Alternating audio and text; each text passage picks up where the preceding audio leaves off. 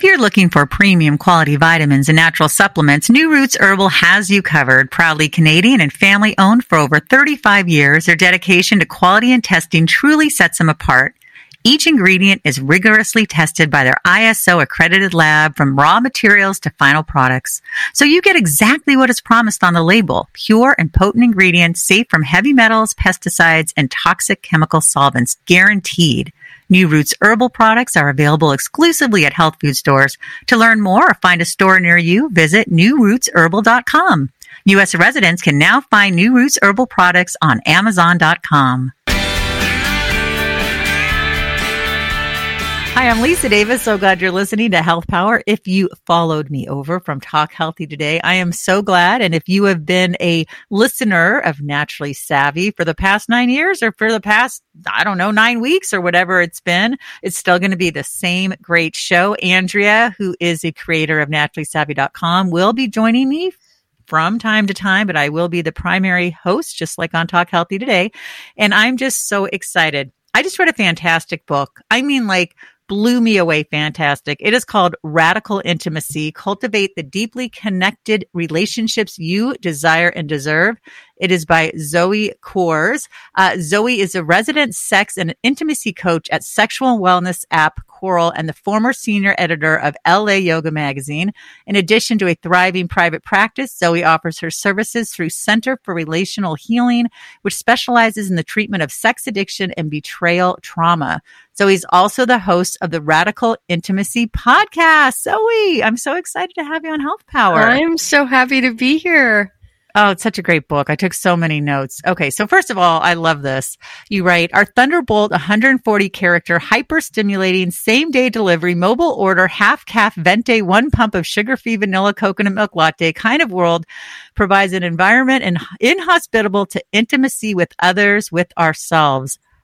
Wow. That is a mouthful. Yeah. Yeah. It's so true. But yeah, I mean, isn't that just the way that you're saying that evokes the feeling that most of us operate in now. I mean, it's culturally normal and reinforced and actually required that we juggle a million things, Yeah. We end up skimming the surface of our lives. It's so true. I love this too. You write, as nourishing as intimacy is, it remains one of the most confounding of all human experiences. Zoe, what makes it so confounding?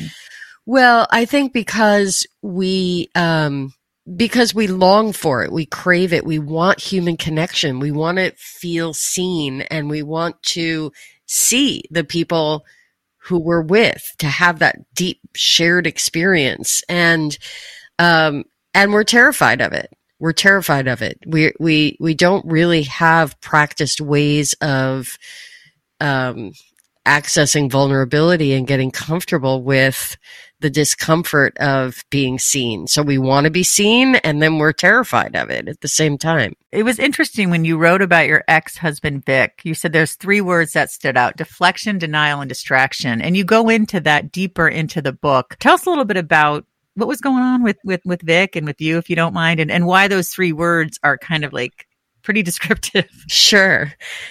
So Vic and I got married in our 20s, and we remain super close friends. I was just texting him yesterday, as a matter of fact. And we share a daughter who's now 25. But when we were in our 20s, we were married for 10 years, and it was a sexless marriage, a dead bedroom, as they say. And it was because of me. I mean, he had plenty of sex drive and really wanted to have sex, and I was completely shut down. And I really didn't understand why. I had been a very sexually healthy teenager. Just grew up around a lot of sex positivity and had a lot of experiences in my life, surviving cancer, a bunch of different things. I was very aware and awake and knew myself well. And yet I couldn't understand how I was crazy about Vic. He's a great guy. We were like brother and sister, which is, I think, part of the issue in the end. But there was no one really I could talk to about it. there was no, there, you know, I talked to my gynecologist and she ran a bunch of blood tests at my request. She said, I know you're normal and it's got to be an issue with the relationship. And I went to a therapist. I went to a psychiatrist, actually, who was fabulous, but he really couldn't. He talked to me a lot about the relational dynamics, but not really how that sort of distilled down into sex. And so it set me on a path of like trying to sort of grok the nature of sexuality, and how it really shows up in real time, in real life, you know, not just the science behind it, not just the relational dynamics, but the whole thing.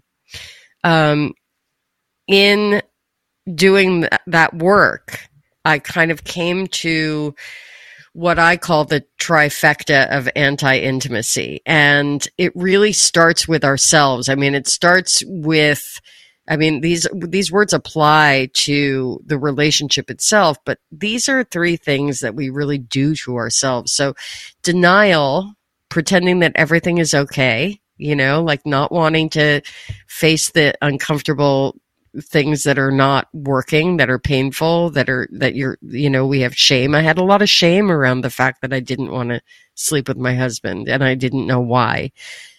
And that ends up feeling a little bit like gaslighting ourselves, right? You know? Do we want to talk about what gaslighting means, or is that a big enough? Is that a common enough? For me, it's something that I feel like I'm seeing it everywhere now, Yeah. but that doesn't mean that other people are. So thank you for that. So gaslighting is taken from the 1944 film Gaslight, and it's used to describe like manipulative narcissistic behavior, when someone systematically disables someone close to them, by invalidating their experiences or their memories or their understanding of events, or their world, really. And so like people who are being gaslit will often say like, am I crazy? You know, like what I thought I remembered this, but my partner or this person in my, it's usually a partner, is saying no. Like, and so that happens a lot when someone is being manipulative and abusive in a relationship, you know, where there's sort of a, you know, where were you? I thought you told me you were going to be home. No, I was at, you know, so, when we deny what's really going on with us, there's a cognitive dissonance that feels like we're gaslighting ourselves, you know, like I'm not going to admit this. Everything's fine and there's no problems here, when actually there is a problem and we feel there's a problem, but we're just too afraid to deal with it.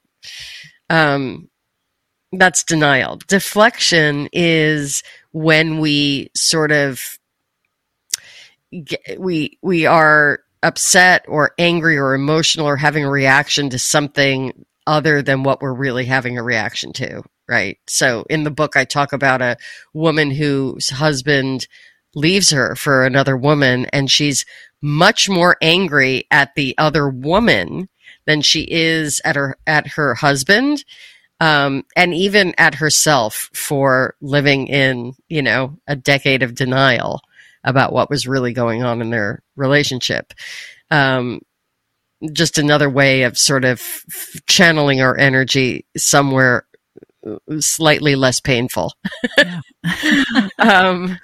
Distraction. We all know distraction well. You know, it's the gallon of ice cream on the couch and the reality show and the, you know, and even it can show up with like a mother who's obsessed with her kids and sacrifices everything and, you know, just channels everything through, you know, raising kids. And I say a mother, that could be a father too, although it's generally not a trait we see, a behavior we see in fathers as much as mothers.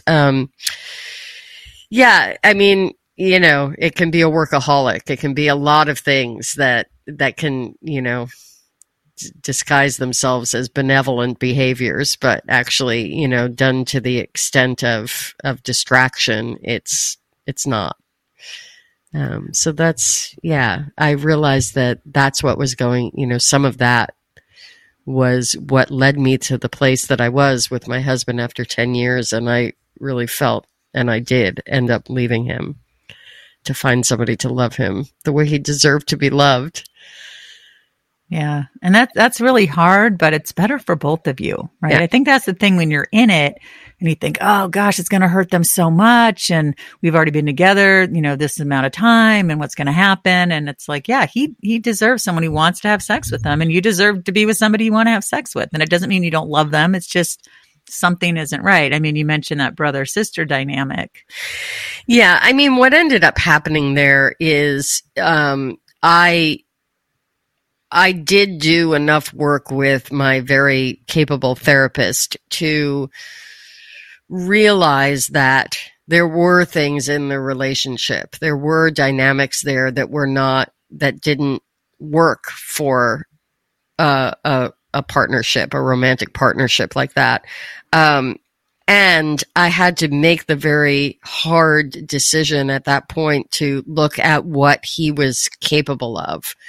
And what I was capable of, were we at the core sort of incompatible? And the answer was yes, because in a lot of ways, and this is a lot for this episode, but I married my mother when I married him. So I'm sort of, I came to the realization that being loved looked a certain way based on my imprint, with the way I was parented. And that's not really a healthy way to be loved. Like, I was sort of living out all of that. Eckhart Tolle says pain body. I mean, my parents were great. Don't get me wrong, but there were dynamics in there in my relationship with them that were not resolved. I had not individuated, and I was not coming to this marriage from a mature, whole, integrated place. I was carrying all my childhood crap with me, and he was too, and most of us are. But when it came down to it, it was like, I think this is we are limited. The two of us together are limited, and we can both be. And listen, I credit him, both of us, but, I'm the one who hurt him. I mean, it was devastating at the time. And we were great. We managed to just sort of adopt an attitude that this is, it's not the end of the relationship. It's not the end of the partnership. We're just, changing the form of it. And really, to this day, when something happens, we call each other. We've both been in, other relationships since, but he really is, he's like, my number one go-to in a lot of ways. That's so beautiful. I was with a guy in my 20s for 7 years. We didn't get married, but I met him at a time in my life where things were just a total disaster, and he kind of became like my rock, and it kind of just put us on that path where he was always my rock. I mean, he even took care of my mom while she was dying, and we did end up breaking up. And he's like one of my best friends. He loves my husband. Yeah. Whenever he calls, if my husband's around, they'll talk, and I'll be like, give me the phone back, and it's so lovely. He calls every year. My mom's been dead for 27 years. It'll be 27. Well, it's 27 years this year. He's never not called on her death anniversary. So sometimes it just works out better, right? But in the moment, you're just devastated. Well, and we have all these expectations of how a divorce should look and how the end of a relationship should be, and you should hate each other, and you should. Vic he was in a relationship with someone who really had a very hard time with the fact that that he didn't hate me. I mean, she was very insecure and not skilled at handling her insecurity, and so it all got funneled, vindictively towards me. And I'll mention that Vic and I, it's not like we talk every day. There's nothing inappropriate going on. I mean, we go for long periods of time without talking to each other. But she just, in her head, people who are divorced hate each other. And if they don't hate each other, then there's residual feelings, unresolved feelings. And none of that really needs to be true, Yeah. Yeah. We got to shift that paradigm because it's not, Yeah. it's not healthy. I want to talk about how you say radical also means fundamental. Yeah. I mean, radical, I go through a bunch of definitions of the term radical because it's actually gotten a little bit trendy. But the fact is that when something is radical, and the way I mean to use it in the title of this book, and really the title of the book is my sort of model of intimacy that's developed over the years of working with people to get connected to themselves and each other and the world at large. Radical is both sort of systemic, like top to bottom. You have they talk about a radical mastectomy, by the way, is getting rid of everything and getting in and getting to the, what they believe might be the root of disease. But it's also, or like a total makeover, like when you think about renovating a house, you'll do like a radical renovation and you're taking the house to the studs, and then you're getting way into all of the systems. But it's also getting all the way to the core. Like the very fundamental, like just paring it all back and getting really to the sort of the foundation of ourselves, and then working back, building back the way we sort of inhabit our lives. Is that too obtuse? Is that too... No, I get it. Sometimes that means,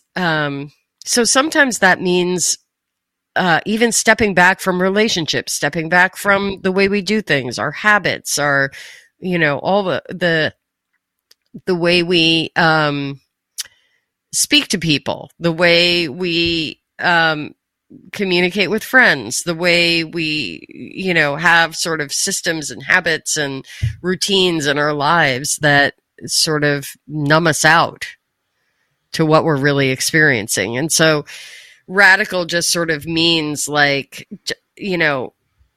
baby steps are great, but maybe have a total redo and open up great possibility for having a completely different experience of life. I also like that you break it down. You've got 3 kinds of intimacy: emotional, physical, and energetic. And then you've got the 3 levels of intimacy: self, other, and world. I want people to get the book, but if you can just touch on those a little bit. Sure.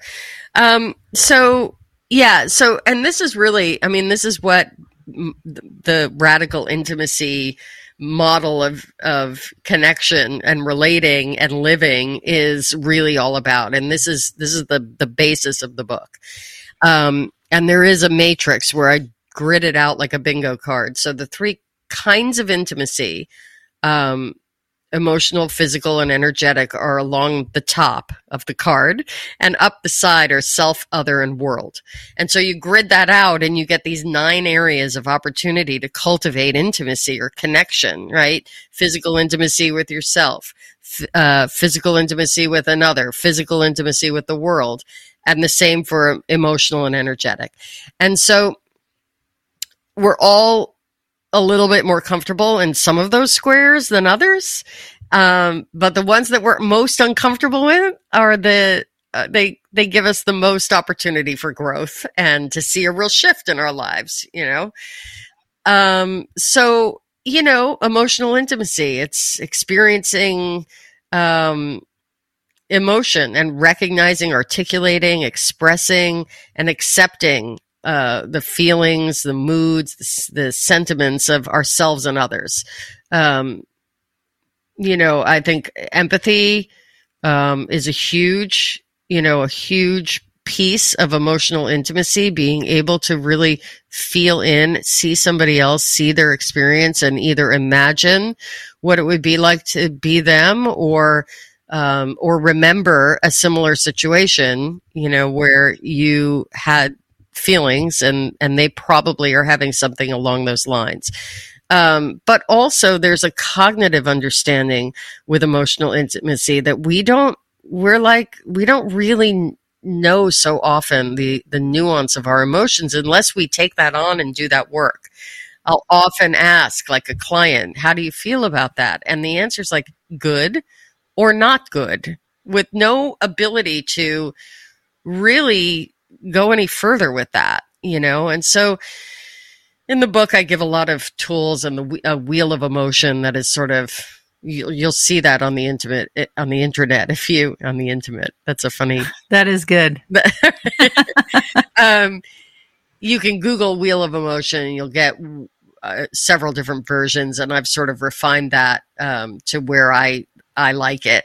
And that's in the book as well. But there's there's sort of emotional skill that you can develop that applies to yourself and others. And that's sort of also needed for emotional intimacy. If we're going to share something, we better know what it is we're sharing. Yes. Right? Yeah. Physical intimacy is the experience of connecting, and getting familiar with our own physicality as well as others. Sex is one form of physical intimacy, but do you know where your pancreas is? Where is it in your body? And what is it doing? What's its role? Do you know what the physical sensations are when you eat a delicious piece of fruit? There's a lot physical intimacy. Think about standing in an elevator shoulder to shoulder with someone. There's a physical intimacy there. And then energetic is a whole other, realm. And I don't, that's my term. And I think I don't hear people talking about energetic intimacy. And it's something that I think is hugely powerful and potentially revolutionary for us. It's a distinction that can mean a lot to us and create opportunities of great change and shift and connection where we normally wouldn't have it. Well, I met this woman recently and she had the best energy. I mean, I was sitting in a park and I was making dandelion chains, which I used to make daisy chains in college and I hadn't done it in years. And I'm walking back to my car and she's just got this huge smile on her face and I could feel the love. And I love talking to strangers. I mean, that's how I make most of my friends. And she just started talking to me and she's like, that's so nice that you're doing that. And then we chatted and she's like, oh, have you ever been to this farm in town? And blah, blah, blah. Turns out she owns it. She gave me a tour and she kept touching my arm and I loved it because I'm that type of person. I'm very touchy. And what was nice is she could tell, she was like, I could tell that this is okay. And that might sound weird, but when you have that connection with somebody, yeah. She didn't have to ask me, is it okay if I touch your arm a lot? And I was in heaven. It was great. I love that. So that's when I think of energy. I think of somebody who's just beaming with love and support and joy. And there's just this openness about them, right? Yes. Yeah, they're available, right? Yes. They're available. They're available. Yeah. They're out there. They're available. They've taken the mask off, or the force field bubble is released. It was beautiful. Yeah. I love that too. It's so nice when you can meet somebody like that. There was something in your book and it was, I almost feel bad bringing it up because you said you teared up even just writing about it, but you share a story about your yellow and green parakeet Barney that you had when you were 6. And you talk about something called witness consciousness. And I just have to say, your dad was amazing. We talked before the show that he had passed and I'm very sorry. It's but okay. Oh my God, there's so many parents who would have screwed that up and really put some heavy duty, lifelong trauma on you. Yeah. I mean, it was very traumatic. Yes. I mean, in and of itself is what I mean, but the way he handled it didn't add to that. Yeah. I know. I mean, it really is I mean, and I say in the book, like, I could tell you stories about my dad being much more clumsy and far less graceful as a parent. He wasn't perfect, but Sure. but he got this. And my dad was very emotional. Like he was, oh, I don't know. It's very complicated. People are so complicated, Yes, right? they are. But he was great with me and my sister, like incredibly loving and accessible and nurturing as a dad. We had a pet parakeet, and we were rushing around. I was trying to get to ballet, and I was 6, I think, um, and the bird loved to hang out on the floor, and it just we always had birds. My father was very experienced bird person, and this bird just loved to be on the floor, and nobody trained him not to do that, and he met with his demise that day under my foot as we were getting ready for ballet. And my dad I use that story in the book to talk about the emotional skill that my dad brought to this episode. And for me, it was a very moving moment to sort of deconstruct that and realize how well he did with me, and how essentially, I mean, that episode, that was horrible. It was one of the, 10 most influential moments in certainly my childhood. And it could have been a huge scar that I carried around for a long time, but he did a great job. Did you have questions specifically? Oh, I was just curious because I'd mentioned the term witness consciousness. Oh, yeah. Yeah, and you use that story to illustrate that. Okay, so you talked about 3 key aspects of emotional independence: cultivating witness consciousness, owning your shit, and taking responsibility for the impact. So, yeah, well, in that particular story, so he took me out. We didn't go to ballet. He took me for ice cream, which was like his medicine for everything. So we went and got an ice cream cone, and we sat on the curb outside the ice cream parlor and talked about how shitty it feels to cause harm and be the source of pain and suffering, and the nature of accidents, and then, he took responsibility for his part in that scenario. Like, we were rushing around and there wasn't enough time, and we should have maybe done that a little bit differently, or, and then, then there was also like the idea that he could have trained the bird not to be on the floor. Like, we were all like, oh, isn't that cute? He likes to ride around on feet. Well, he might have had the forethought as the adult in the situation to say, that this is a, disaster waiting to happen. And even keeping birds in the house, a bird is a wild animal, and we keep it in the house. Our birds had a lot of free reign in the house. They were hardly in, as you can see, right. They were not kept in cages very often. I mean, they slept in cages and had their own little den, but they were part of the family. And so, there's like all of that. So he gave me a context that was much larger than, oh my God, I'm this 6-year-old little girl who just stepped on her bird and killed it. It was a big context, and so that is witness consciousness, being able to observe ourselves having the emotion. I mean, according to Ram Dass, who's one of my teachers, yeah,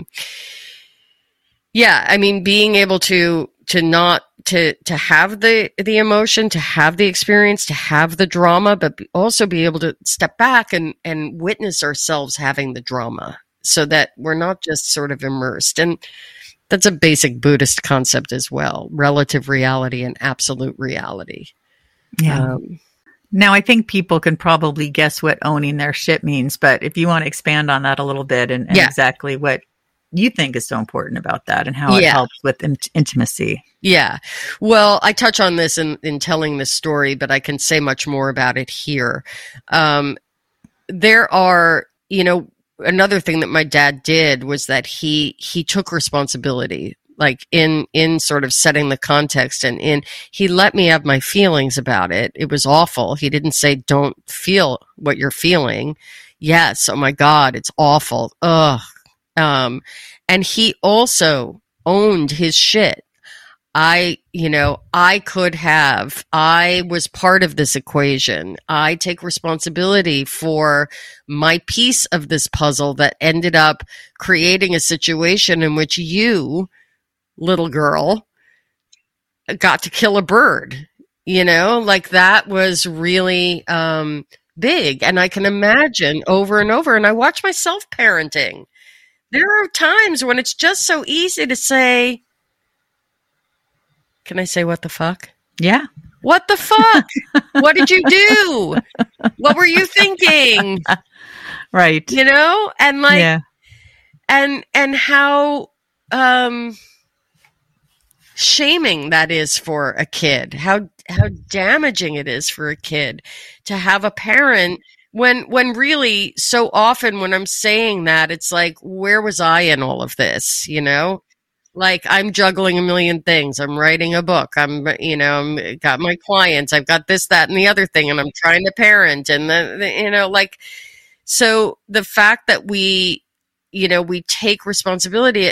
This is a huge owning your own shit is a huge thing, and it comes up in not just parenting, of course, but relationships as well, like our romantic relationships where, somebody's feeling something and they're not owning it. They're not taking responsibility for their own feelings. And then they're essentially handing it to someone else, because if you've got feelings in the room and you're not willing to feel them, someone's got to feel them. And that's you're having your partner do the emotional labor of the relationship.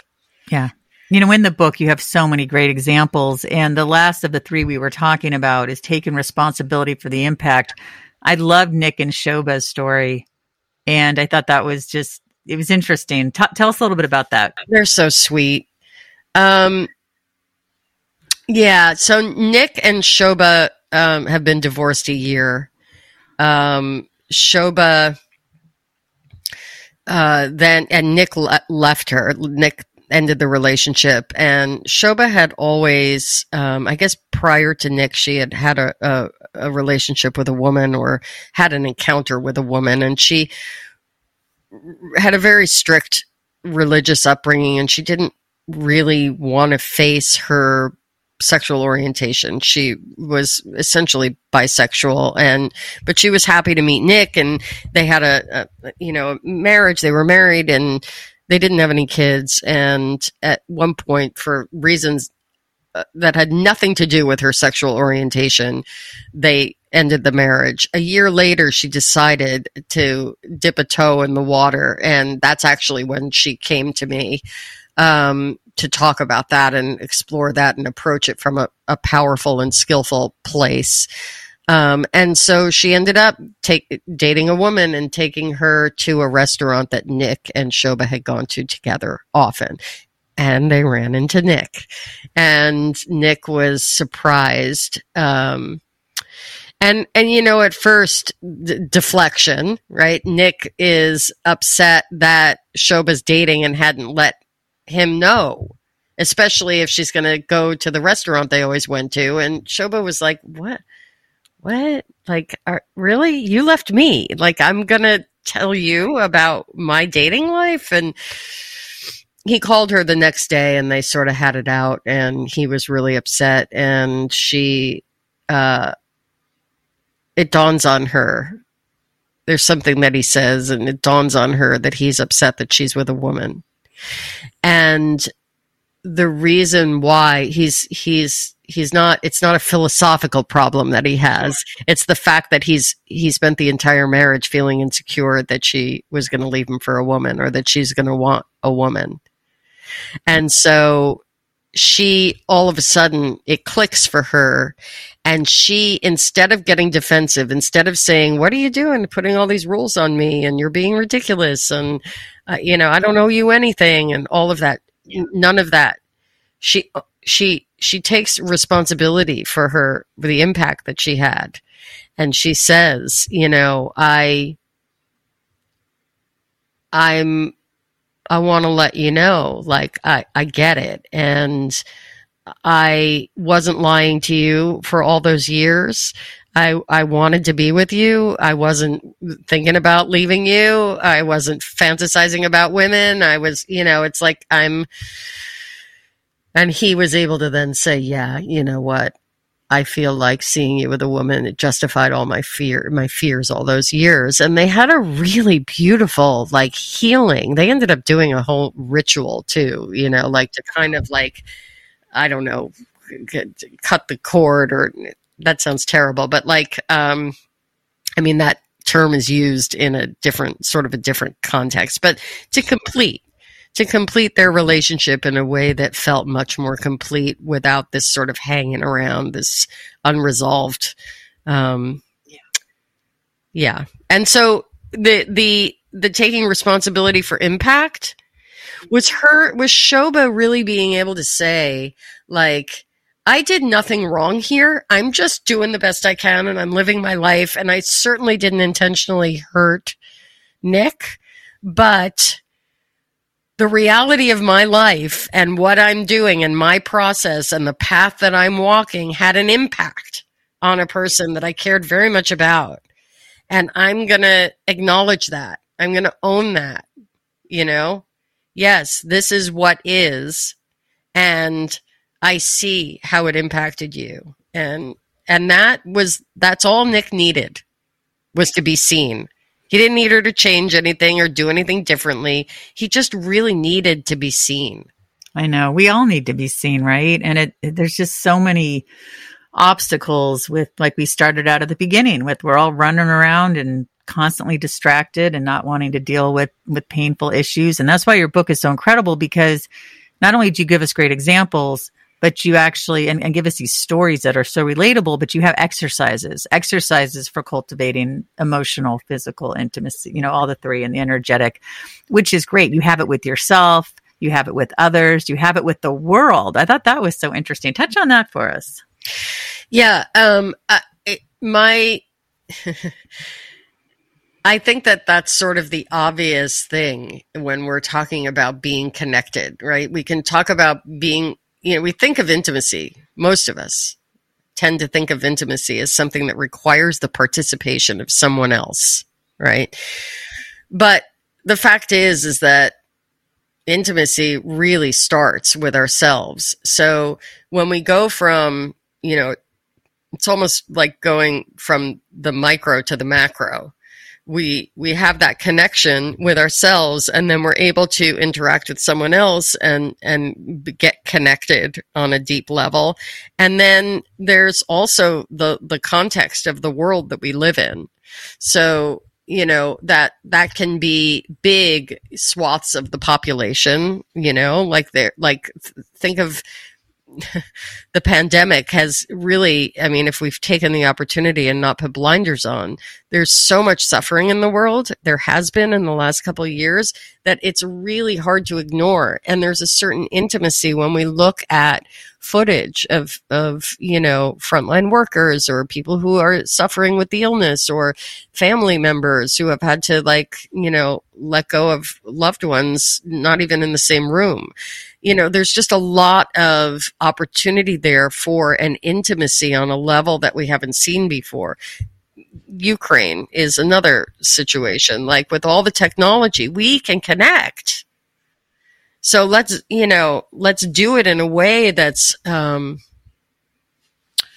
intentional and impactful, Also, there's an aspect, if you think of like when we're born, the first few months of our lives, we have no language. We have very limited cognitive function. We're not developed in that way. Our brain's still developing. We meet the world through our five senses. And so that's a huge piece of cultivating intimacy with the world, is like really allowing the world to penetrate you through the vehicle of your five senses. And so, getting in touch with the temperature of the room, the quality of light in the room, what do you hear? What do you taste? What do you smell? Right? Like all of those things, we sort of numb out all of that because our brains are so developed. But if we learn how, that's mindfulness. Mindfulness is it's a little bit of a misnomer, it should be called mindlessness, less mindness. Yes. But yeah, if we are willing to just stop thinking so much, stop assigning meaning to so much, all of that, and we just sort of be here now, be present in the moment and really stop trying to interpret everything and just be with what is, Yeah.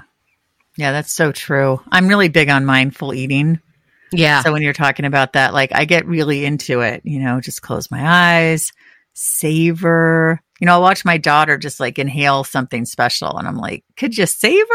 Yeah. It's really nice. But yes, but you're talking to a teenager. They're like, rah, rah, rah, rah.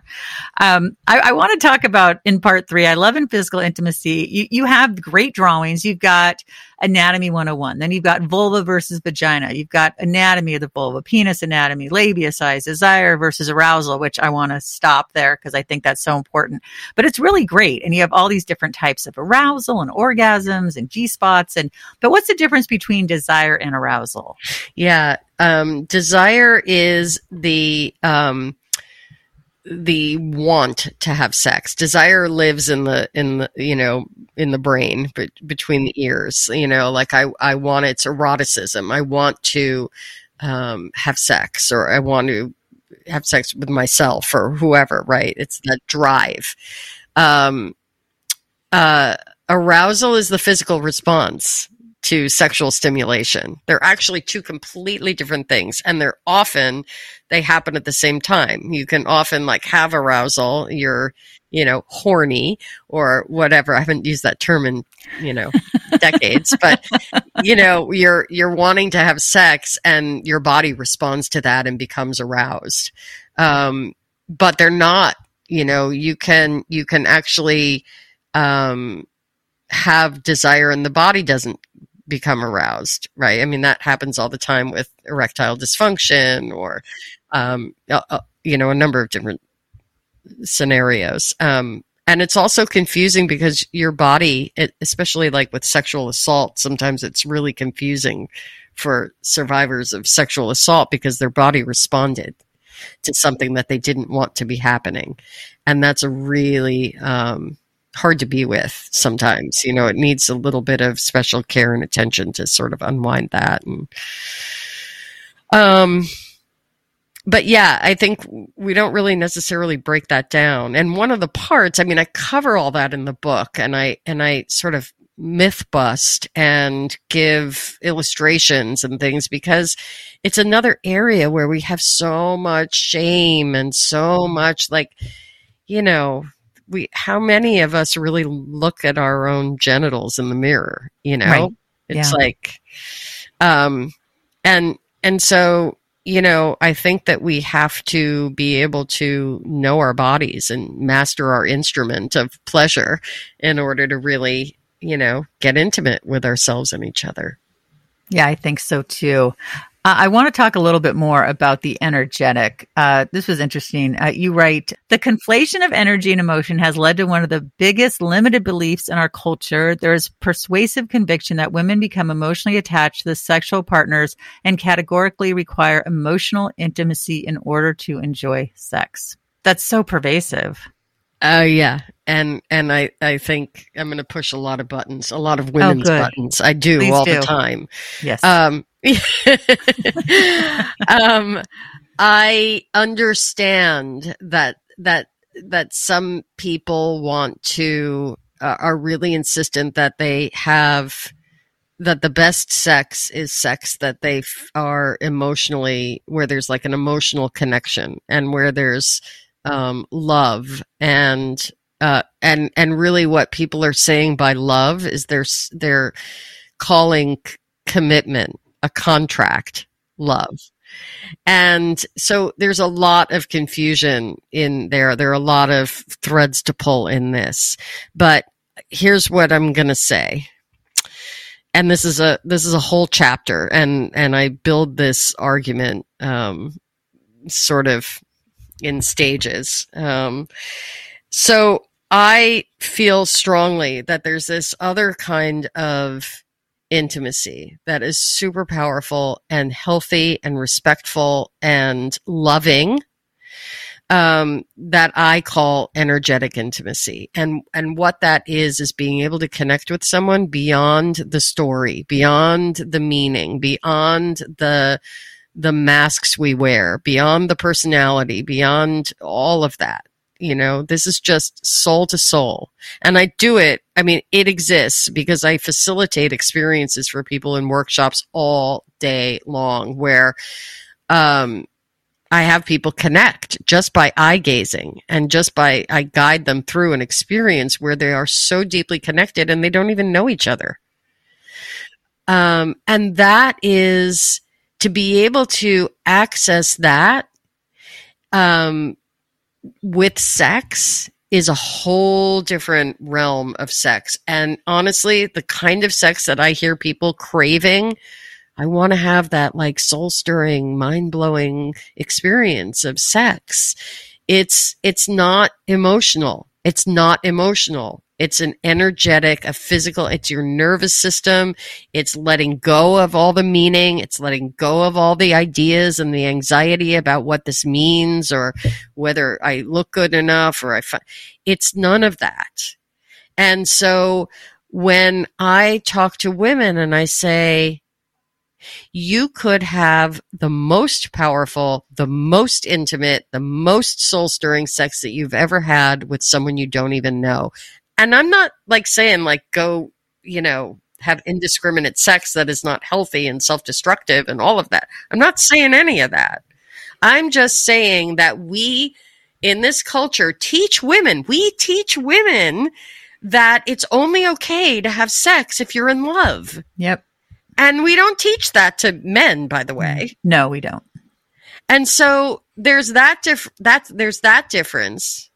Then women sort of have this conflicted relationship with men who don't sort of embody that, like, I need to love this person. It's just all screwy. There's a disconnect. Then there's the men will be men kind of thing. Like, then there are women who are like, I'm not attracted to the nice guy. I'm attracted to the hot asshole. And like, there's just so much disconnect and limiting beliefs around this whole thing. If we just gave women permission to have fabulous sex that's healthy and wonderful and respectful and consensual and empowering, that doesn't require a social contract of some sort of partnership or storyline, we would all be much better here.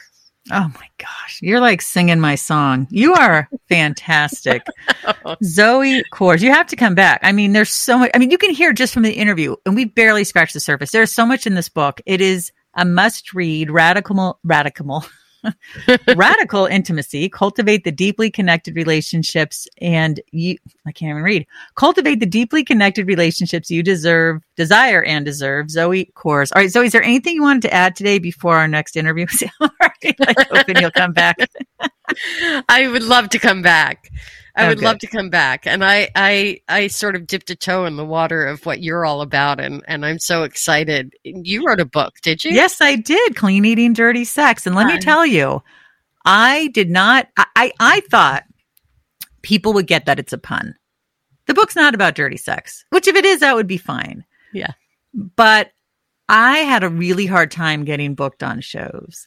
And I got on 4 big serious shows, which was amazing. because that audience is more open, and they're more intrigued. But middle of the country, barely anybody.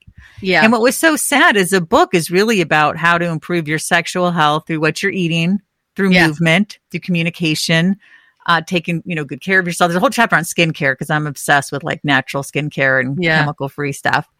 There's over 50 recipes, over 50 experts. It's part memoir. I share like a really traumatic thing that happened. And then there's like lots of humor.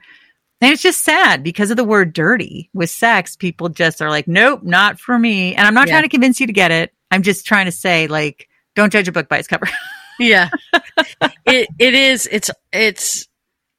It's very interesting. I just have to say and like validate you and I like welcome to my world. Yes, I'm sure. I'm in the same world as you. Yeah.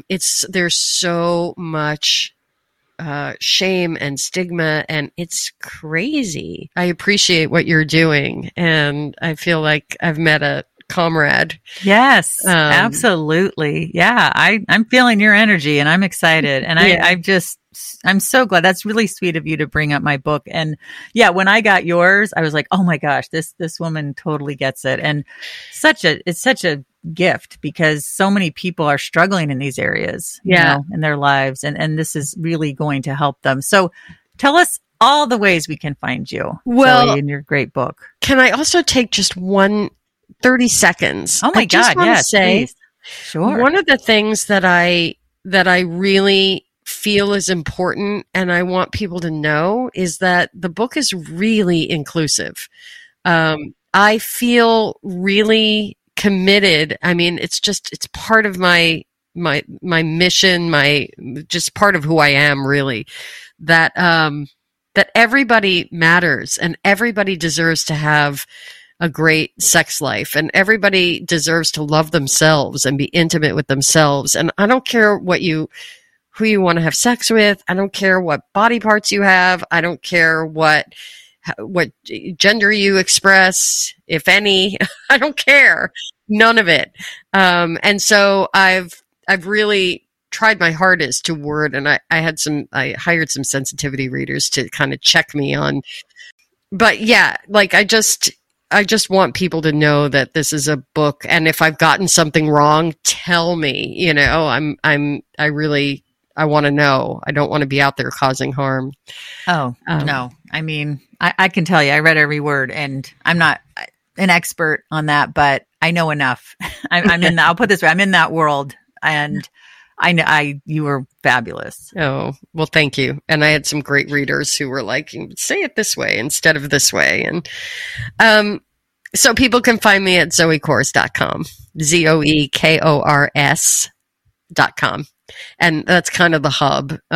You can buy my book on Amazon or Audible, or I read it myself. Oh, that's awesome. Yeah. I need to do that. Yeah. Do that with mine. Well, you are so great. And I can't wait till our next conversation, Zoe.